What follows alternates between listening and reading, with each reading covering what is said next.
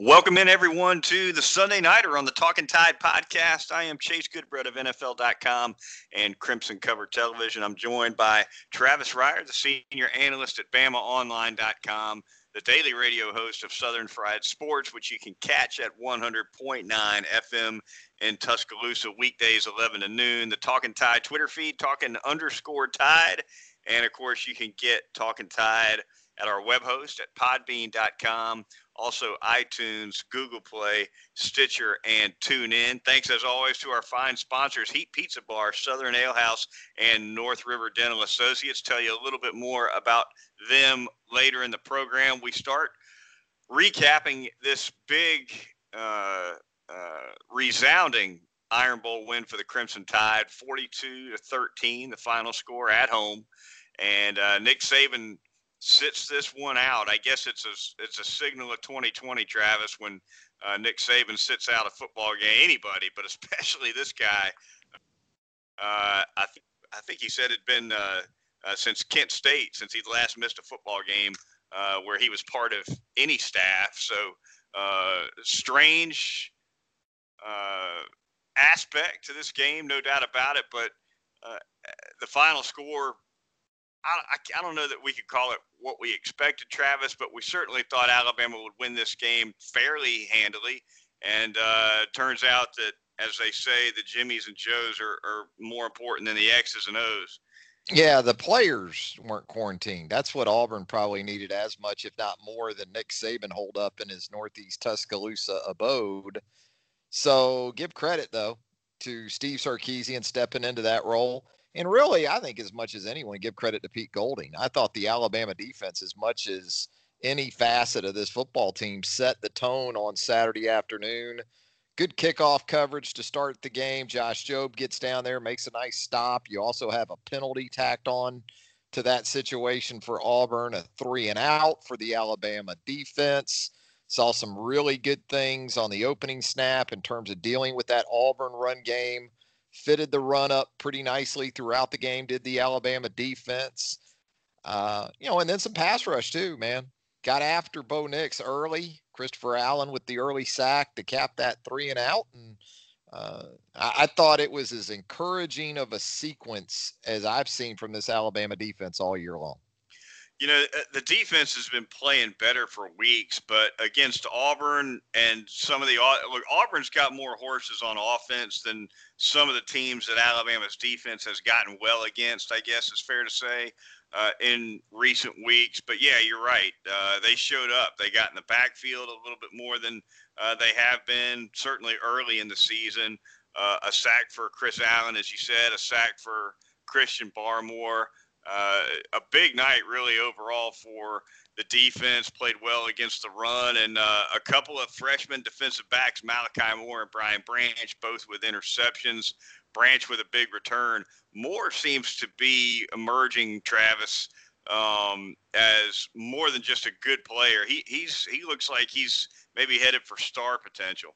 I don't think there's any doubt about that. He is a slam dunk freshman All-American for the 2020 season. And, usually you get freshmen in there and they can handle one aspect maybe of the job, but area where they're lacking. But you saw once again on Saturday that Malachi Moore, if you need to play man-to-man coverage, he can handle that. If you need to set an edge against a quick game or, help out in that aspect, tackle in the open field, he's able to do all of it. And he's a guy that, talked about this before, written about it before. What I've always liked about Malachi Moore is the different areas of football that he's impacted from a position standpoint before he even got to Alabama.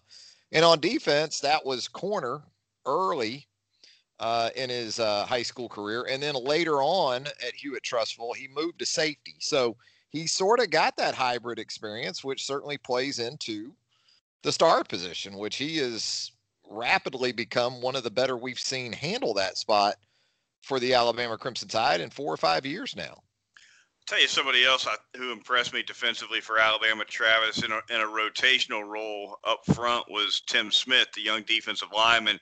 He didn't stuff the stat sheet, right? Only 2 tackles, but if you watched him, he was disruptive upfield. He hustled downfield.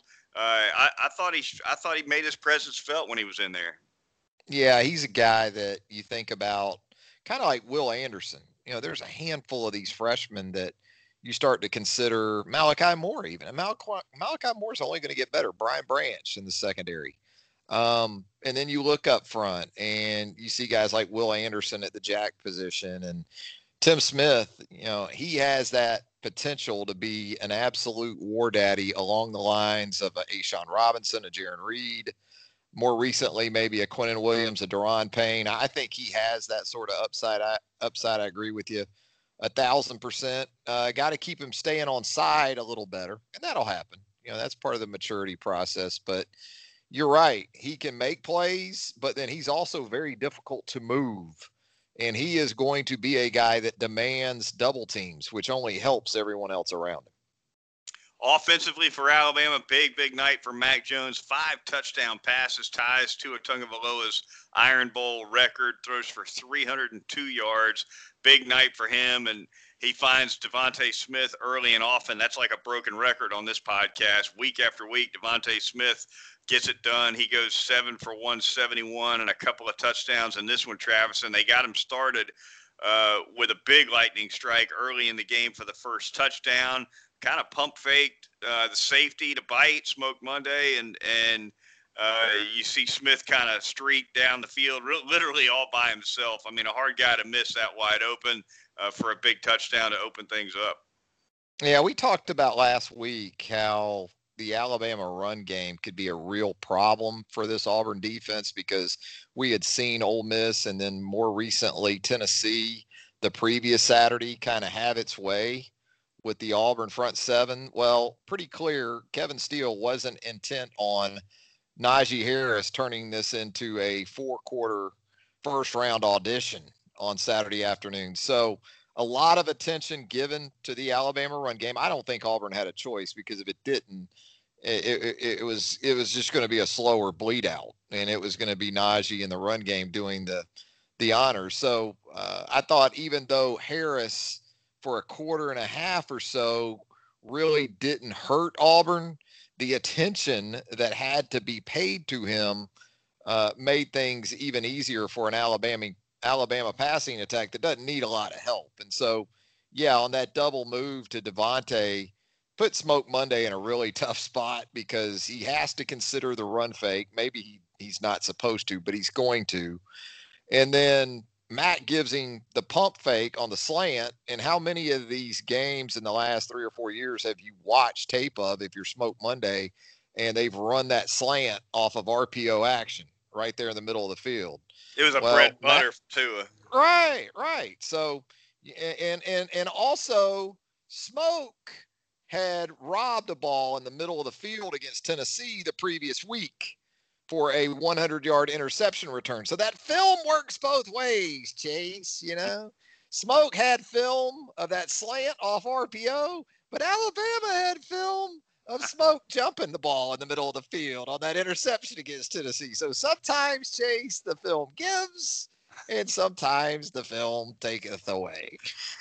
Najee Harris, as you said, they concentrated on him early. He did a lot more damage later in the game, finished 11 for 96. And Travis, he's slowly but surely climbing the ranks of Alabama's top running backs of all time. As a matter of fact, he's got Derrick Henry within reach on the school record for career rushing yards. I think at this point he's roughly 375 yards short of Derrick Henry, and he's not second, by the way. There's still a couple of backs in between he and King Henry. But look, with what Alabama has left, hopefully two more regular season games, potentially as many as 3 more after that, depending on how far Alabama gets in the postseason.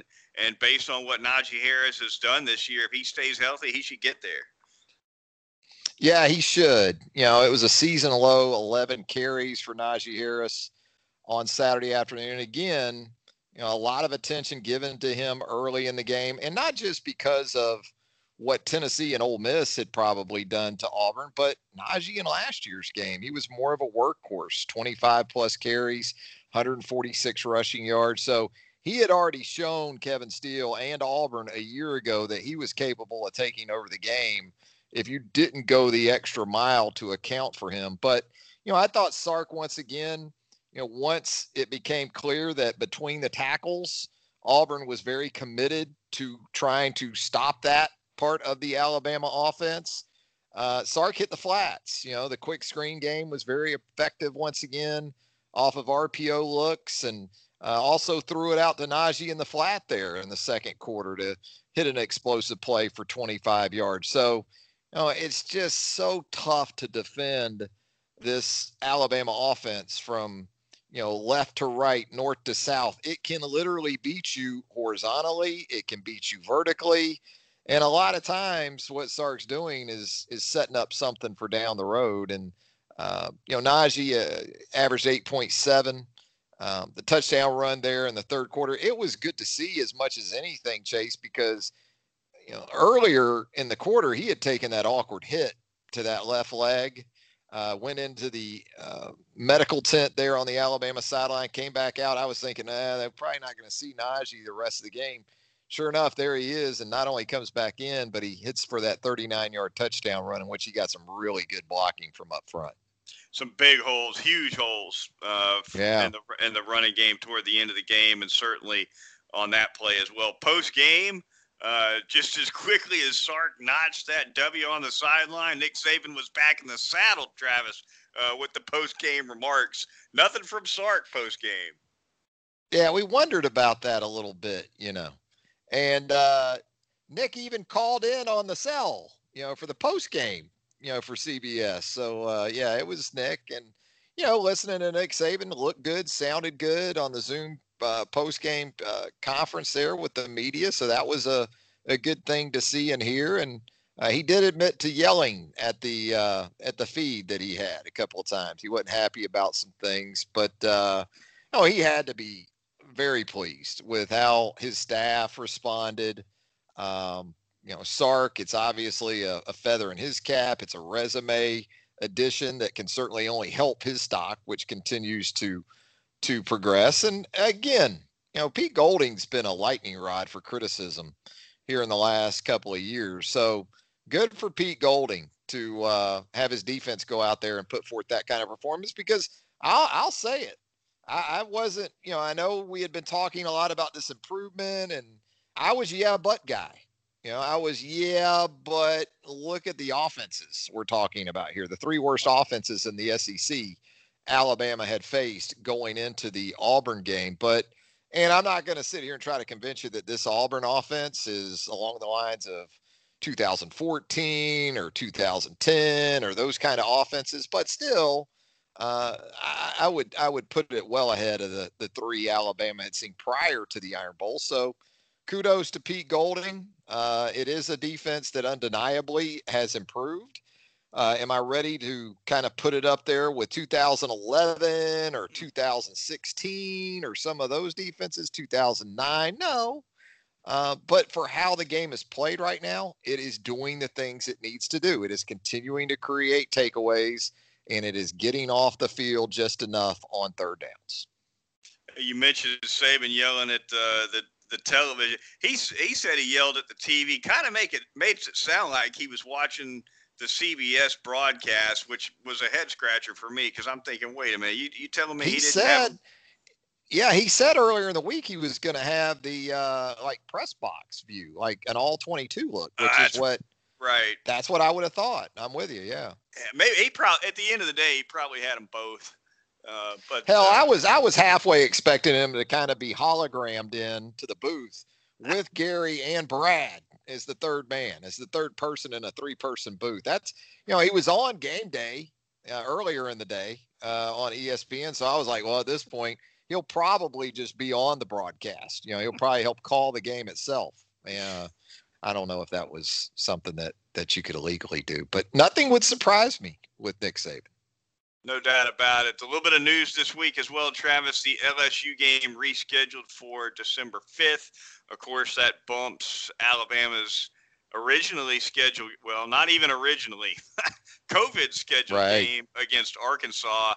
Presumably that one gets bumped to December 12th. We'll see how things play out in the coming week on that. But Alabama gets this LSU game back. I'm a little surprised, Travis. I kind of felt like this one was going to go by the wayside, but they figured out a way to squeeze it in. Yeah, the TV people, they like those games to be played, right? And so, I mean, that's essentially what we're talking about here because Alabama beats LSU. Alabama wins on December the 5th. There's really no need for it to play on December the 12th, other than, you got to fill the broadcast schedule. So that is what I would think would play out for the weekend of December the 12th. Get that Arkansas game in, and it could be that Alabama's looking at back-to-back road games before it goes to Atlanta to take on presumably the Florida Gators in the SEC championship game. So, I've said it before. Alabama fans have given me some heat for it, but Alabama hasn't had to postpone a game yet, based on its own situation involving COVID. And despite that fact, it is now likely to lose what would have been an open date before the SEC championship game because of the rescheduling and the postponements at other places around the league. So I don't think it benefits Alabama specifically. I'm glad we're going to get football. I'll never have a problem with us getting the maximum amount of football we can get. I'm talking about just from a perspective of how this works for Alabama, potentially looking ahead to the SEC championship game. Things really falling apart in Baton Rouge. Speaking of LSU, and of course, we will talk a lot more about the LSU Alabama game on our midweek podcast as we preview that one. But little news this weekend: Travis Terrace Marshall, the outstanding receiver for the Tigers, joins the opt-out crew. So now you lose Jamar Chase on the front end of the season, best receiver, certainly one of the best receivers in the country. Then you lose Marshall on the back end. This has just been a mess for Ed Orgeron. Yeah, and if this is a year later, you think Derek Stingley's calling it a season already? Yeah. He's only a sophomore. I mean, yeah, it's it makes an already tough task coming up for this Saturday night in Death Valley all the more tougher. And it's a big spread, man. Looking at the early line, I think it's Alabama 25, Alabama 25 and a half on the road. That's a big number. Big back-to-back fat numbers like that. Yeah, I mean, I thought Saturday was a big number.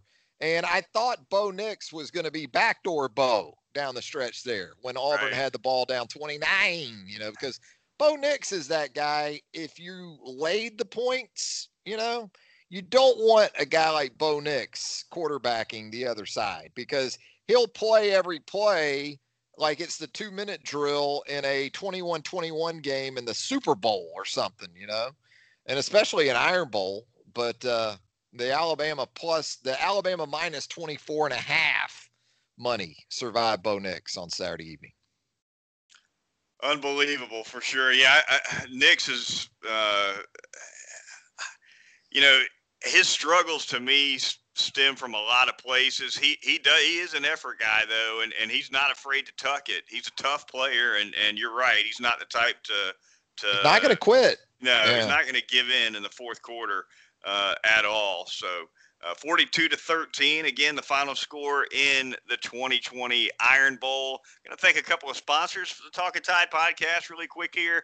I got to tell you about North River Dental Associates first, the outstanding dental facility in the entire Tuscaloosa area. If it's time to get your teeth clean, give them a call and get in there. You got to get it done twice a year. You might as well get it done by the very best, and that is North River Dental Associates. Now, on a routine cleaning, when you walk through the door, you'll be sitting in that waiting room for about 5 minutes typically. They'll have you right back in the chair, get you out the door in less than an hour, and they can do all kinds of other work too, whether it's cosmetic dentistry, endodontics, dental implants, the very popular teeth whitening services. They can get that done for you. Laser dentistry, whatever you might need, North River Dental Associates is the place to go. Now, you can get an appointment on the web at northriverdentist.com, or you pick up the phone, give them a call at 752-3506. Dr. Jack and his professional staff of dental hygienists will take care of you. It's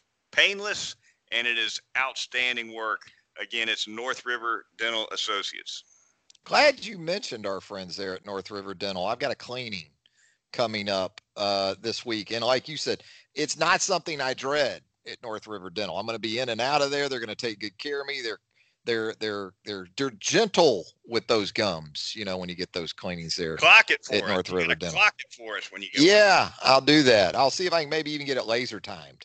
You know, that way we'll be all the more accurate. I'm going to tell you about Southern Ale House out there at 1530 McFarland Boulevard North. Hey, you need to get those Christmas orders in. You're thinking about that Christmas spread. Look, you just did it up for Thanksgiving, all right?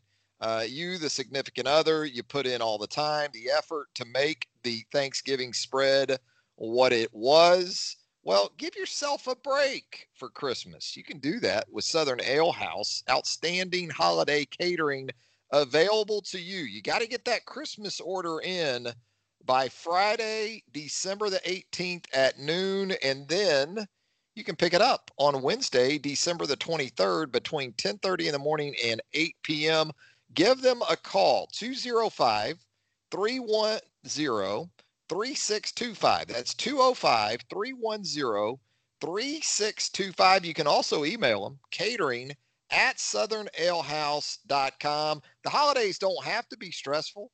Let Southern Ale House take care of the food part of that holiday celebration for you and yours. Also want to tell you about Heat Pizza Bar downtown Tuscaloosa at Government Plaza. You know, I'm checking out the forecast, Good Bread, for about the next 7 to 10 days. Doesn't look like we're going to have a high that even reaches the 60s. So when it cools down, not a better place to go than Heat Pizza Bar downtown Tuscaloosa at Government Plaza. They're going to have those outstanding daily specials, those nightly specials for you there at Heat Pizza Bar. Happy hour all day on Sundays. You know what that means? That's $2 domestics, $3 double wells, not single wells for $3, double wells, half off all starters. So look, check it out on Sundays. It's not just Monday through Saturday. It's Sundays where Heat Pizza Bar can take great care of you as well. You like the NFL? They're going to have the games on those big screens there at Heat Pizza Bar, downtown Tuscaloosa at Government Plaza. Talking Tide Podcast at podbean.com, iTunes, Google Play, Stitcher, and TuneIn. The Twitter feed is talking_Tide. And we're going to zip through the Southeastern Conference really quickly here before we sign off on this particular episode. Travis, got to start with the Egg Bowl, right? One of my favorite SEC traditions. Ole Miss takes it 31-24, the final score. Mississippi State lost its sixth game in its last seven. Gosh, after beating LSU in that opener, they're 1-6 since then. Although they seem to have found something in Will Rogers. They seem to be playing a little bit more competitive football of late in Starkville. Remember, they hung close with Georgia as well. And in a losing effort, Travis, Will Rogers, 45 out of 61 for 440 and 3 touchdowns. That's more like what Mike Leach wants to see out of the quarterback spot.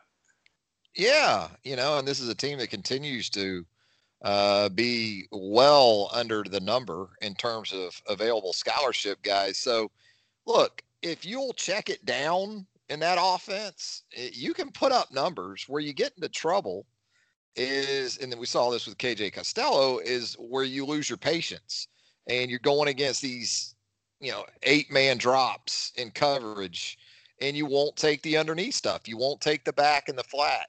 And that looks like what Will Rogers is doing for the most part. And defensively, I think Zach Arnett in his first year as the coordinator there for Mike Leach at State has done a terrific job. So the defense continues to play well enough to win. And offensively, we're seeing some strides here late in the season. The crazy thing about all this, Chase, is that Mississippi State still might very well end up in a bowl game. I mean, I know we talk about, the record right now at 2-6, but there are bowl slots that the SEC is still being counted on to fill. Mm-hmm. And in a COVID year, there's obviously the qualifications are being relaxed. So, State gets one more win or so, even at 3-7. Hey, you could see Mississippi State somewhere like Nashville for a bowl game. Yeah, it's crazy the way I guess you normally have to win 6 FBS games to qualify. They threw that straight out the window to keep as many. And I don't think we're going to see as many bowls play as we normally have. We've already lost some, yeah. Yeah, some have already decided to close shop for the year. But yeah, you're right. There are going to be some losing teams bowling. There's no question about that. Matt Corral, 385 yards passing for Ole Miss, Travis, and a little more balance for the Ole Miss offense than Mississippi State. They end up running for 163. Mississippi State only ran for 39 yards all night long. That definitely made a difference as well. Jerry and Ely just under the 100-yard mark for Lane Kiffin's crew. Yeah, and that's where Ole Miss has done a really nice job all season long. You tell people, the leading rushing team in the Southeastern Conference this year is Ole Miss, and they sort of scratch their head at that a little bit because you think of Matt Corral, you think of the big numbers for Elijah Moore, but balance is a big part of what Lane likes to do, and year one there in Oxford, he's already achieved that. 41-0, the final score.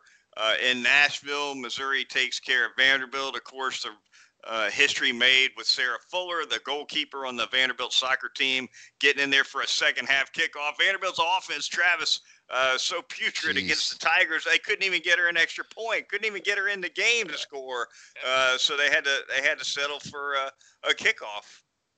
Yeah, thank goodness. You have to kick off, or at least you're supposed to, unless you screw up the coin flip or the choice there to start the second half, or we wouldn't have seen Sarah Fuller at all. But I was like everyone else. I wanted to see her at least get a shot at a PAT, maybe a field goal of some kind. But it was a feel-good story for Vandy on Saturday, and then it was a story of unemployment on Sunday, as Derek Mason has been relieved of his duties there in Nashville. That's going to be an interesting job to see how it goes about being filled. Now, we've seen the coordinator approach. We've seen the James Franklins. We've seen the Derek Masons. You've got G5 candidates out there. The problem for Vanderbilt right now, though, Chase, is that, if I'm a G5 coach, I'm Billy Napier at Louisiana. I'm not leaving Louisiana for Vanderbilt these days. You know what I mean? These guys are making enough money at the G5 level that they can literally afford to be patient. If I'm Billy Napier, okay, maybe South Carolina. Yeah, absolutely. But I'm probably not leaving Louisiana for Vanderbilt right now. And another issue, too, is I think to a large extent, at least with some of the top most qualified candidates, Vanderbilt's administratively kind of radioactive. A disaster right for coaches. Yeah, I mean they've totally flipped that athletic department around. The booster club is kind of under the administration's thumb now, as I understand it. Certainly the fundraising end of that, and which means your facilities aren't going to improve probably anytime soon. Right? For sure. Yeah. There's no doubt about it. And there's no real sense of what's up and what's down in that athletic department right now. And as a coach, who wants to step into a situation like that? Nobody. No, it's going to be. So, I mean, you're going to hear folks say, well, what about Sarkisian? Steve Sarkisian at leaving the OC job. No. For Vanderbilt? He would have pursued Colorado more intensely last year than he would Vanderbilt. Yeah, but I mean, you'll hear people though, they'll throw names like that out there because what they do is they see Southeastern Conference. Well, it's a Southeastern Conference job. No, it's really not. It's really sort of an AAC, maybe even Sun Belt job right now at Vanderbilt with an SEC schedule. Right. But you get the checks, you get those same checks, and that's what Vanderbilt likes. And if you're the SEC, you like the academic aspect of it. It gives you that part if you're the Southeastern Conference, but wow, in terms of trying to go in there and do anything that could springboard you to a job at a uh, more prominent type place in terms of the college football hierarchy, no, it's not Vanderbilt. That is going to do it for this edition of the Talking Tide podcast. Be sure to join us midweek as we preview Alabama's upcoming game against the LSU Tigers. For Travis Reier of BamaOnline.com and Southern Fried Sports, I'm Chase Goodbread of NFL.com and Crimson Cover Television. We'll talk to you here in a few days right here on Talking Tide.